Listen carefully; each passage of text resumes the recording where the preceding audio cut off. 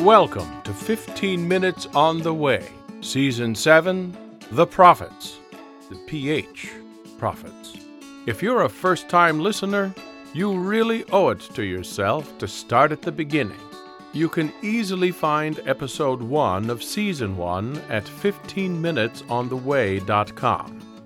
Don't spell out the number. Otherwise, brace yourself for a conversation with God's voice telling His side of your story.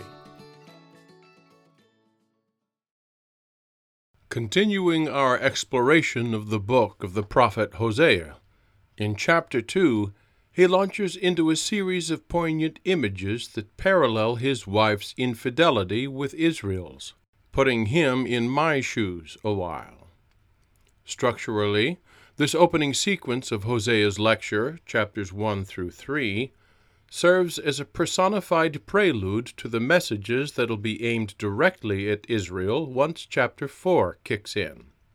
As Hosea describes his home life, Gomer personifies Israel as she goes after lovers, paying them with sex in order to purchase wool, flax, oil, and drink.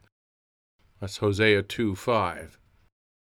Not realizing that Hosea/Yahweh is the one who gives her grain, wine, and oil, as well as the silver and gold that gets offered to Baal. Hosea 2:8. Gomer actually leaves Hosea to pursue those other lovers and suffers great ruin. So will Israel. Hosea 2:9. By her own actions, Gomer/Israel has left the home and protection of Hosea/Yahweh, and by her own volition she brings upon herself the most severe consequences. Gomer's/Israel's downward spiral is so complete that she ends up a slave to another.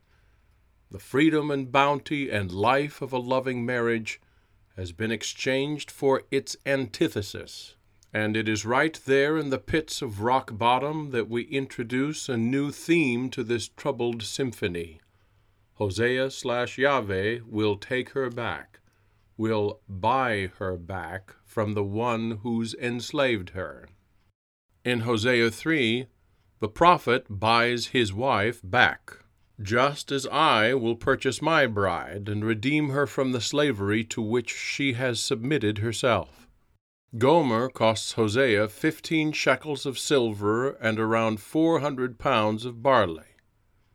I will spend far, far more. Once Gomer is back in Hosea's household, she is under his protection, but she will have no intimate relations with him or anyone else for an extended period.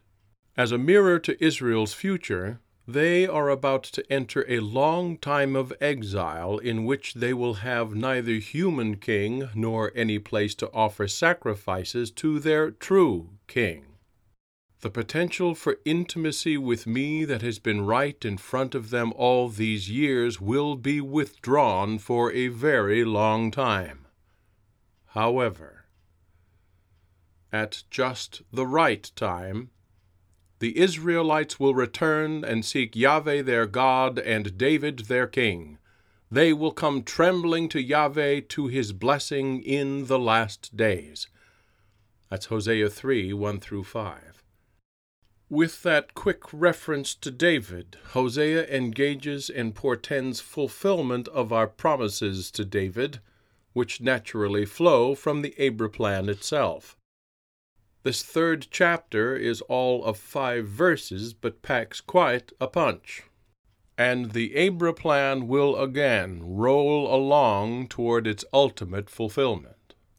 With the end of the brief third chapter of his lecture, Hosea leaves his accounts of his home life metaphor and shifts to straight, aimed between the eyes prophecy. He lays into the people for their cursing, lying, and murder, stealing, and adultery. They break all bounds, and bloodshed follows bloodshed. Hosea 4:2. Then he really lays into the priests for not doing their job. 4:4 and following. hearkening back to the first Jeroboam's mishandling of the priesthood right off the bat, commanding them to break my commands concerning worship, driving those with any integrity from the land, appointing his own priests that had as much of Aaron's blood in them as the nearest grasshopper. Then comes the unpacking of the metaphor of Gomer, and Israel's whoring is bluntly described and condemned for the rest of Hosea's 4th chapter. The themes we've mentioned are woven together throughout Hosea's lecture. Israel will suffer judgment and exile because over and over she has slept with other gods.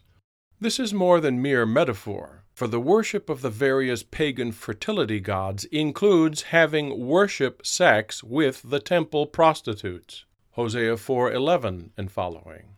The people of Israel are chastised for placing their trust in the strength of Assyria instead of in the one who holds real power and healing.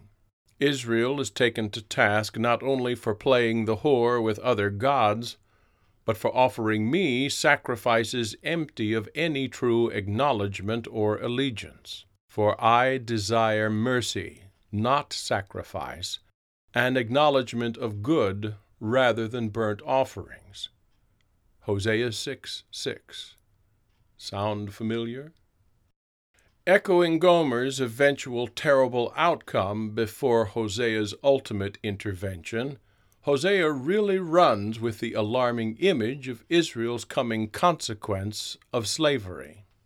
Hosea 11:1-7 encapsulates our rescue of Israel from Egypt with the tender images of my teaching my children to walk, of lifting them to my cheek even, only to end in their figurative, obstinate, adolescent return to Egypt in spite of all the ties of love with which I have bound myself to them. They're not actually going back to Egypt. Hosea 7:11. They're going into exile in Assyria not quite exactly as slaves, but exiles are certainly not free people. You'll recall that the oppression of the poor was Amos's primary subject issue, something Hosea attacks in 12:7-9, where the image of the false scale indicts Israel, whom you'll remember Hosea likes to call Ephraim. Commerce is conducted by weights and scales, and a false scale tells the poor customer they have a pound of flour when they only have 3/4. Similarly, your big companies put an ounce or two less in a slightly smaller can or carton of something, but keep charging you the same.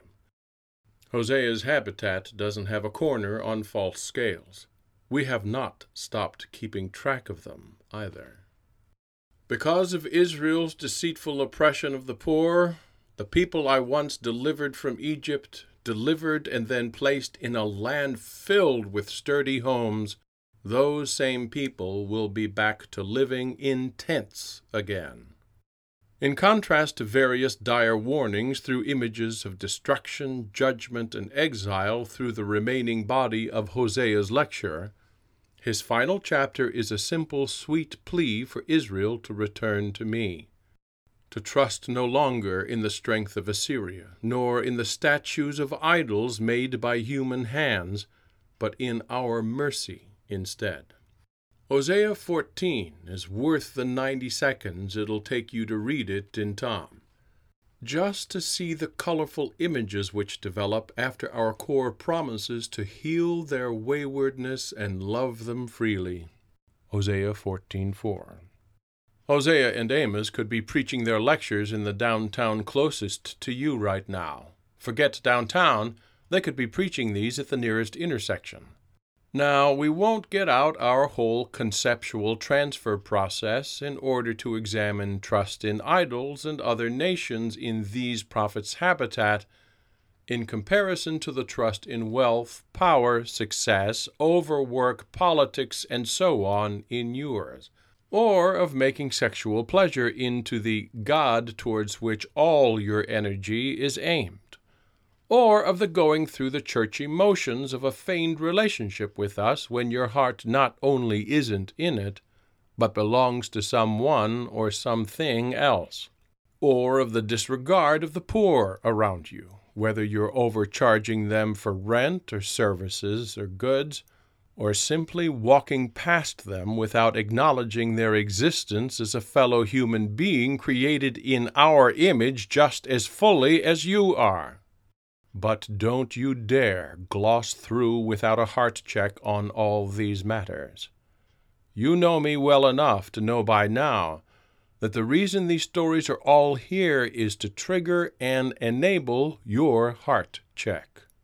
We'll go back and check in with Kings and Chronicles here in a moment to see if Israel pays any heed to our warnings to our children, though spoiler alerts are hardly needed at this point. First, though, and by all means, remember that these lectures are my shouts as a dad to his kids who are headed straight for the edge of a cliff and don't realize it. The problem is that they've become so allured by others that they don't believe me anymore, when I am the only one telling them the truth. Some of the language we use with them is unapologetically unsettling, to put it mildly, especially to your habitat. It needs to be unsettling to their coarser thinking.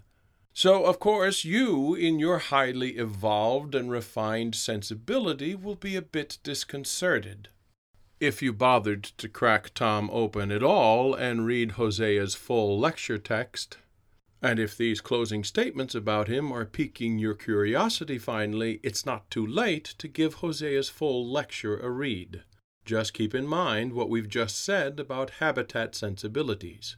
Those issues really come to the fore in these lectures for the reasons we've just stated. Our call to you and your habitat is just as custom-made and unsettling in its own yet markedly different way.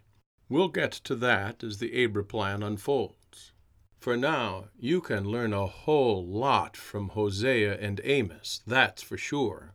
But remember that your reaction to them is passing in a big way through your habitat filter.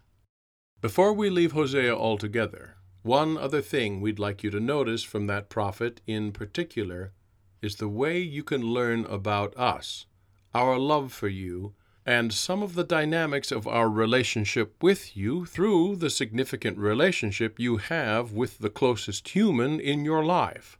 Just as Hosea gained tremendous insight into my heart and love and tragic heartbreak through his relationship with Gomer, you can gain a good deal of wisdom from your ongoing interaction with someone you love.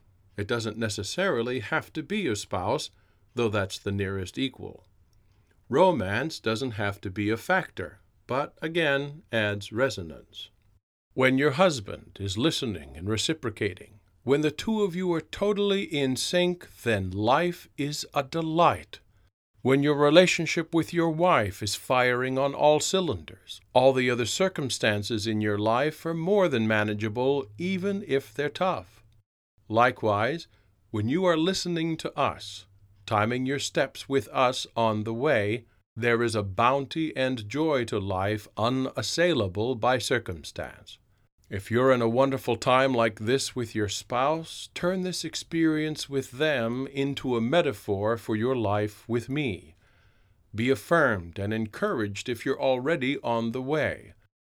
If you are somehow managing to be in the zone with your spouse and are not on the way with us, then think about how awesome life will be when you are in sync not only with your spouse, but also with the one who made you and gave you each to one another. If, however, your spouse is aloof and doesn't return your affection for any number of reasons, that hurts. If they are so focused on their own desires and agenda that they don't even notice you or your efforts to connect, it's hard to not let that repeated rejection result in your not making those efforts as much. Well, friend, in this equation, I am the one making the efforts to connect, and you're the one who's aloof. When you feel that tinge in your heart when your spouse is unresponsive, let me know about it. Let me know about it, and then hold a mirror up to see if there's been a time that day you can recognize that I've been trying to connect with you and you haven't noticed. If there is a noticing, an ongoing awareness you'd love to have bloom in your spouse, try cultivating that same awareness about our life with you within yourself. And as we've touched on before, there is little, if anything, in life more painful than learning that your spouse has committed adultery and yielded themselves to another. Likewise, when you are seduced away from me into the arms of an idol of your age, be it wealth, success, whatever, it is never something I take lightly. We don't simply say, "Oh well, we tried, but that one got away." No. The loss of any one of you is a cause of mourning and deep sorrow. So spare me the anguish and stay on the way with us already, and give the folks around you a hand up onto it. Thanks for listening. We hope this episode has been a blessing to you. If you'd like to support what we do, give us a review on iTunes or Facebook, then share this podcast with your friends. There's a link to the very first episode right under today's podcast on our website, 15minutesontheway.com. We hope today's podcast has reminded you that you, friend, are part of an epic story that is still unfolding today. So keep walking on the way. And until next time, be good to yourself.